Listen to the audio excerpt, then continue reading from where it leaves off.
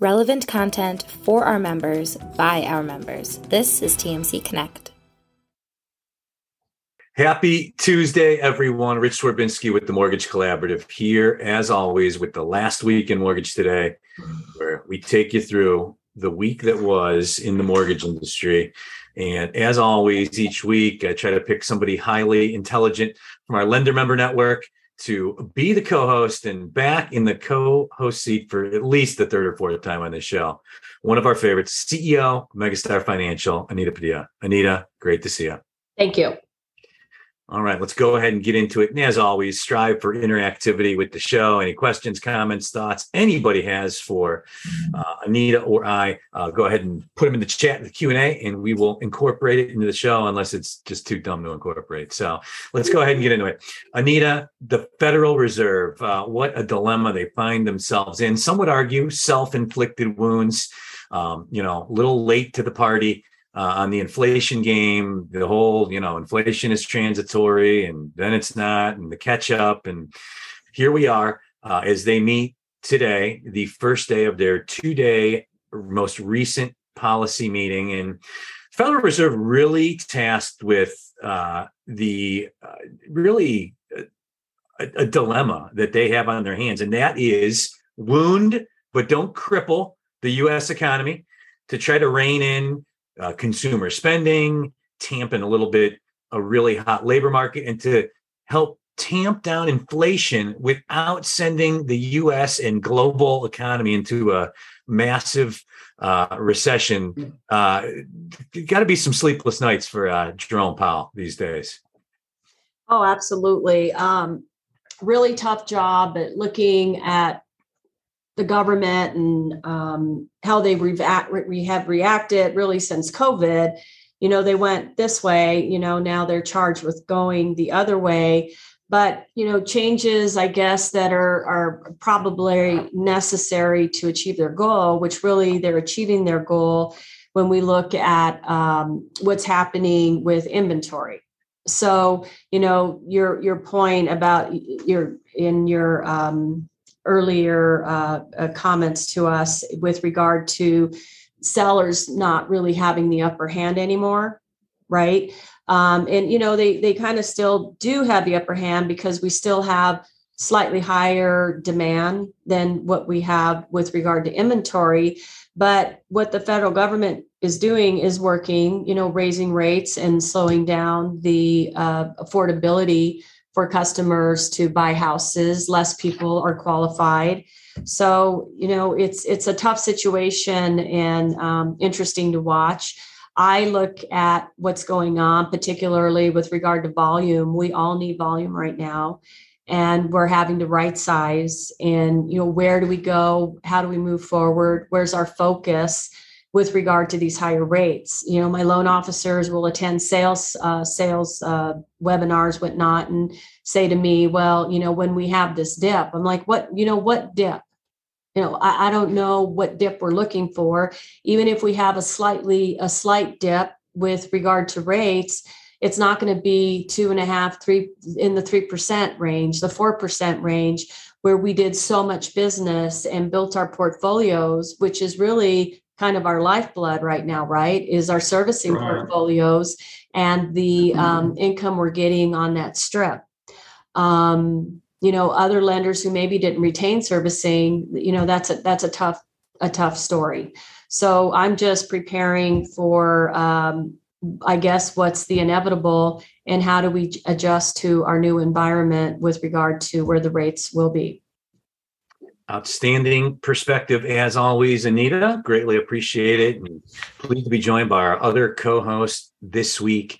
Wanted to get some insight just on the valuation side of what's going on in our industry. So we turn to our good friends and partners at TriServe Appraisal, longtime partners at TMC, top tier appraisal management company, doing business in all 50 states, and happy to welcome their Executive Vice President, National Director of Sales and Marketing, Ted Van Horst, to the show. Ted, great to see you. Thank you, Rich. I appreciate it. Amy or Anita, nice to meet you. I'm sorry I had dialed into a different login. But it's nice to be here. Nice to join all of you. The good news on the appraisal side, of course, is that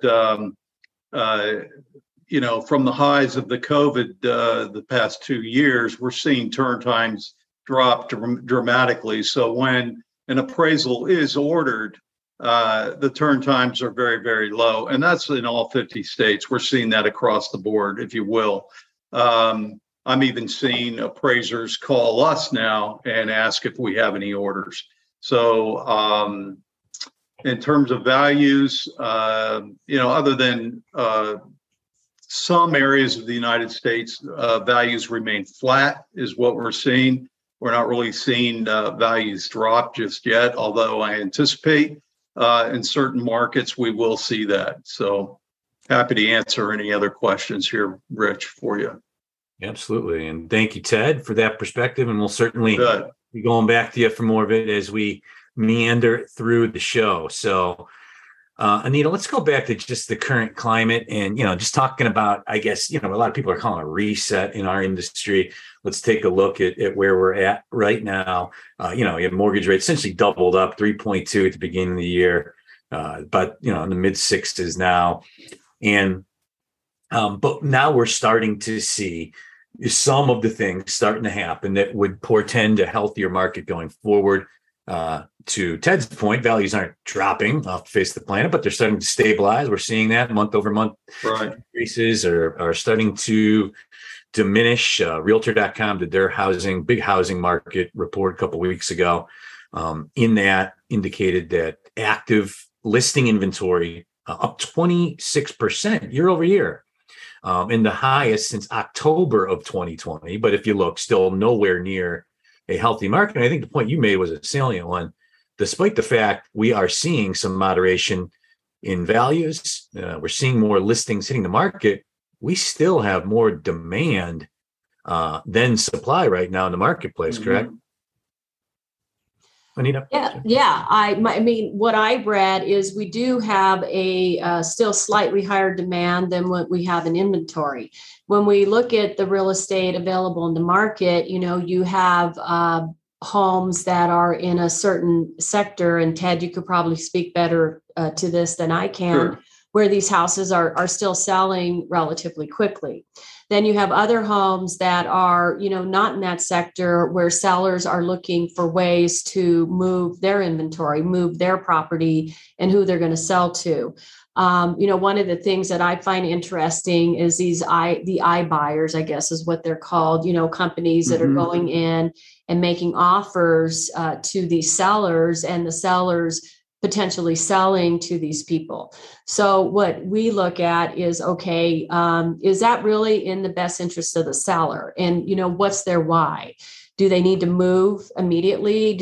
Or they're going to leave money on the table? With that same thought, you will see companies where they say, well, they actually got a better value with the iBuyer. So they're looking at pure data. So if there's something going on with the property that the data didn't show, maybe it had some sort of obsolescence, either interior or exterior, that caused the property to not value according to data. But for the most part, when you're in areas that are urban or rural, where you have a lot of a density, you are going to have more sales. And a lot of the times, assuming there's no obsolescence, the iBuyer is going to make a lower value offer than what a regular buyer would be willing to pay. But Ted, what are your thoughts? Right. Well, one thing that I found still a little bit remarkable is that, and I saw this stat this morning, there's still 30% of the buyers are paying cash. And that's nationally. So that's still a very, very high percentage where people have already sold or, and taken the profits from their home. So that's still driving a large part of the market, and also where the values are remaining flat, if you will. You are not seeing any more appreciation. I haven't seen any at this time. But there's pockets, of course. Anybody can you tell what my background is? That's Phoenix. So anyway, Phoenix was one of the the markets that was, the inflation is substantial. So we anticipate that the market in Phoenix will see a little bit of a drop, if you will. And of course, there's other areas in the country that will experience the same thing. But, certainly to your point, Anita, the iBuyers, people just have to sell and they just want to get out before. I think a lot of the thoughts and people selling right now is they want to sell before that dip, if you will. So kind of my 2 cents. This is the last week in Mortgage Today. I'm Rich Swerbinsky with the Mortgage Collaborative. This week, joined by the CEO of Megastar Financial, Anita Padilla, and the Executive Vice President and Director of National Sales and Marketing for TriServe Appraisal, longtime partner to TMC and beloved by the members, Ted Venhorst. Ted, thanks for joining us and the partnership that TriServe and TMC have had for years. And you'll be in Chicago meeting with our members coming up here this week. Absolutely. And I see we have almost 60 participants. If anybody will be in Chicago, I'd love to visit with you. I'd love to shake your hand. And if you have any specific questions about the appraisal process or how TriServe does things differently, I'd love to chat with you. Awesome. So thank you, Rich. Over 400 registered and climbing. Should be a great event. Yep. Absolutely. Really looking forward to it. Absolutely. So, Anita, FHA mortgage insurance premiums. I remember talking to you about this like 6 months ago, or whenever the last time you coasted was. And, MBA recently, kind of put a paper out there. I think home buyers in this affordability climate need all the help on the margins they can. The FHA reserve fund 4.5 times where it should be. It's a lot of industry yammering for premiums that come down. Where do you sit on that? Yeah. So, the mathematics, I believe, presented do show that the amount of premium that's being collected today is more than what's needed, with regard to the delinquencies and foreclosures that are being experienced by HUD. Arguing, I guess, on the other side, that's largely due to values and values stable or increasing. So, of course, if you have an asset that is worth more than the debt, you're going to liquidate the asset and pay off the debt. When the tables turn and you can't liquidate the asset to pay off the debt, that's when you start seeing the increase in foreclosures, whatnot. So I think it'll be interesting just to see how that really plays out because, again, there's two sides of the coin. And, I think when President Trump took office, they were getting ready to lower values. We made all the changes. The paperwork was done. The computers were reprogrammed, and then boom, they pulled it. That was a major bummer. So, but ever since then, we've been doing well. And I think if they were going to decrease them way back then, I don't see any reason why they wouldn't do it today. Mm-hmm. Few industries that are affected more by the change in the White House and our industry. I remember when I was a leader in this industry and, talking to people like yourself, it's like, you think about what changes hands when the White House changes hands, FHFA, CFPB, HUD, FHA commissioner. And it's almost never, the same perspective that their predecessor has, but just another challenge, right? That leaders in our industry, another variable that is not controllable that you got to react to and account for. Mm-hmm. Mm-hmm. Moving onward, Anita, in addition to owning Megastar Financial, you own a technology company. One of many reasons we love gleaning your perspective on the industry. And one of the deputies from FHFA spoke at a conference recently.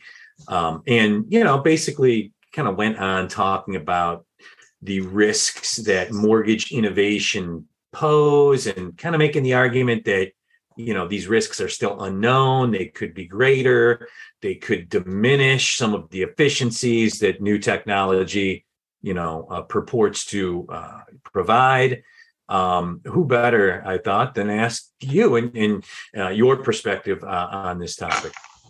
Thank you, Rich. And I obviously have a lot of thoughts on that. So, I think the government is, correct in asking people to think about the risks that would be posed with regard to all of these different, technologies.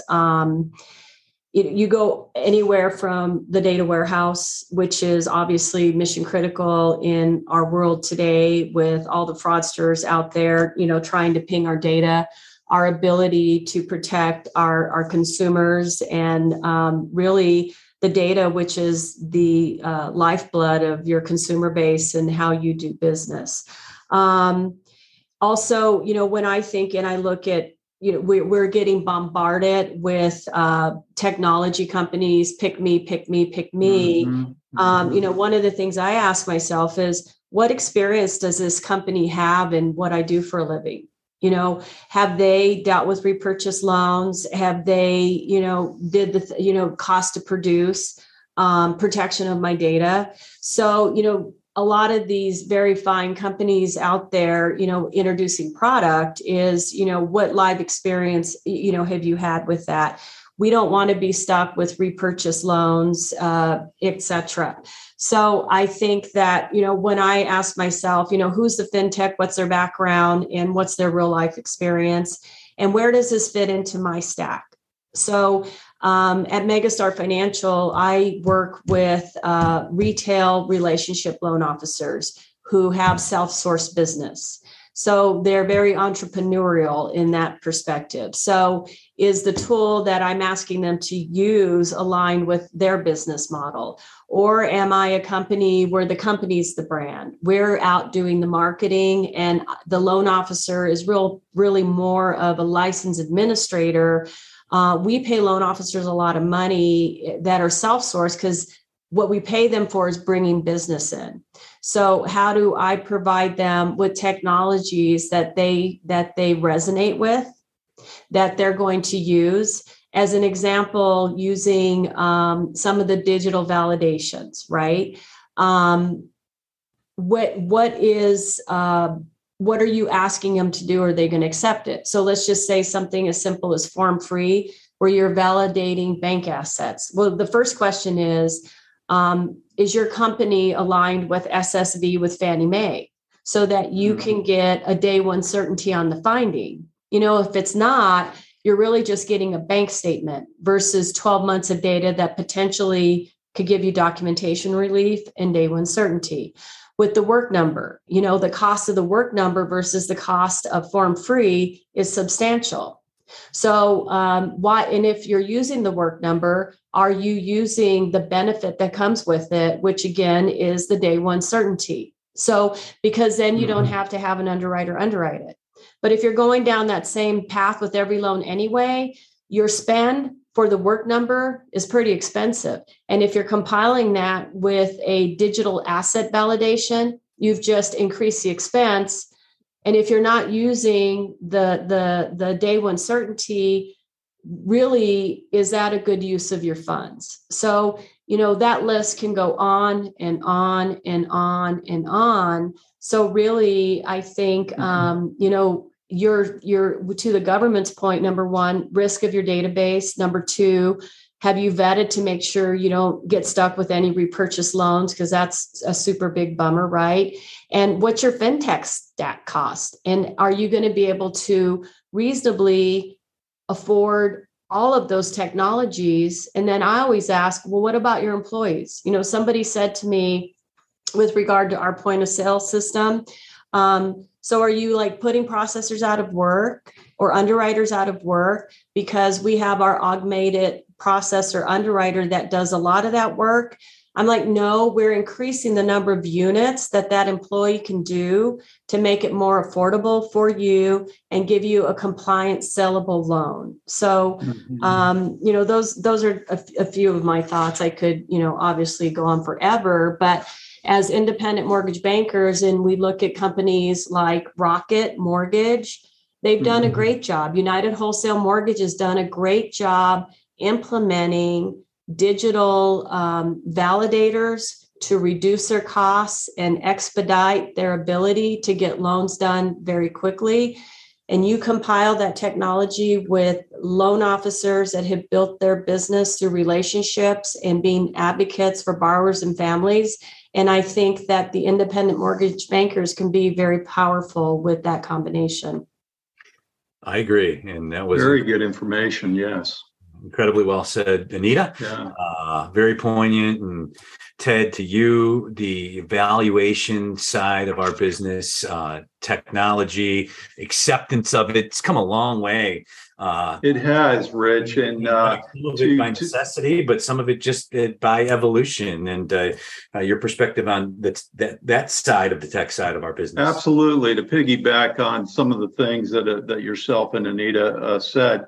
In terms of the validators, of course, there is the desktop remote valuation product that came out in January of this year. What we've found is that appraisers are reticent to embrace that because they are actually signing their name to a report where they have not seen the property. They have not been on site. So even though that product is available, and typically it can be a little quicker, but it hasn't been embraced by the appraisal community as much as we thought it would be. I think over time that will become more and more a product that is being used. The other one is the ACE plus a PDR. So that is an automated collateral evaluation plus a property data report. And that became available effective July 17th. And I don't know if anyone on this call is taking advantage of that. Apparently, when a loan is submitted, Freddie Mac has a portal through the loan product advisor that gives you feedback as to whether the property is approved for this product. That is something, though, that we can offer. Both of those are something we can offer at TriServe. But in terms of the validators and the automation, it is starting to affect the appraisal process. Thanks, Ted. This is the last week of Mortgage Today. We got about 5 minutes left with Anita Padilla of Megastar Financial, Ted Van Horst of TriServe Appraisal. Anita, you mentioned some of your larger, more notable competitors, Rocket Mortgage, United Wholesale, really have rode the pandemic wave to increased market share. Independent mortgage banks probably, I haven't seen the latest stats, doing close to 70% of the loans in America. I saw CFPB put a report out today, their latest HMDA data, the top 25 mortgage lenders in America. I think their market share went up by like 11% quarter over quarter. When the CFPB goes out of their way to put out a press release about that, it tells you, if you watch the breadcrumbs they're leaving, kind of what they're looking at, probably a little bit, at least aware of the market share gains. And certainly some of the CEOs of those companies, do a good job staying in the papers. But Rocket and launched their inflation buster program. You see both of them kind of came out with their guesses on what the new conforming loan limits are going to be. And it harkens all back to something you said before we went live, and something that I've heard consistently from the smartest CEOs that I get a chance to speak with on a daily basis. And it's, if you're a lender, you really got to have what you called your secret sauce. You got to really have something that differentiates you, because in this day and age of, automated this and automated that, and apply on your phone, at the end of the day, it still is a human business, a massive purchase people are making. And I just see lenders this year, really that quest to differentiate themselves. And I'm certain that's part of the Megastar playbook as well. So. Yeah, the hardest part, I think, is, when you look at Rocket, right, in this new product that they just came out with, their Rate Buster, they're doing a 1% buy down. And they're pricing it in. But what Rocket does, and they do well, is they don't pay loan officers for self-source business. They use those funds to advertise and to do the programs that they're doing today. And they've done a good job with their bucket, right? But our hopes is that they don't know how to expand their bucket. So their bucket is very digital. Then you look at self-source business and our bucket. Well, when you're dealing with entrepreneurs that self-source loan officers really are, call them what you are, they don't always want to take advantage of that digital platform. So, with the Loan Maps platform, you can approve the loan literally and have a certificate to deliver that loan into the secondary market if you follow what it tells you, if you use the digital platform. So Quicken does that. What falls out of their digital platform, though, can sometimes not be as smooth. United Wholesale Mortgage, brilliant. Right? Brilliant. They go to their brokers and they kind of apply that same logic. They say, you will do it this way. And the brokers do it that way. And then they send it to United Wholesale Mortgage. Now, Rocket and United have huge servicing portfolios that are bringing cash in. They have public funding that they're using to subsidize rates. But at some point, they're going to have to turn the corner. And we all know that.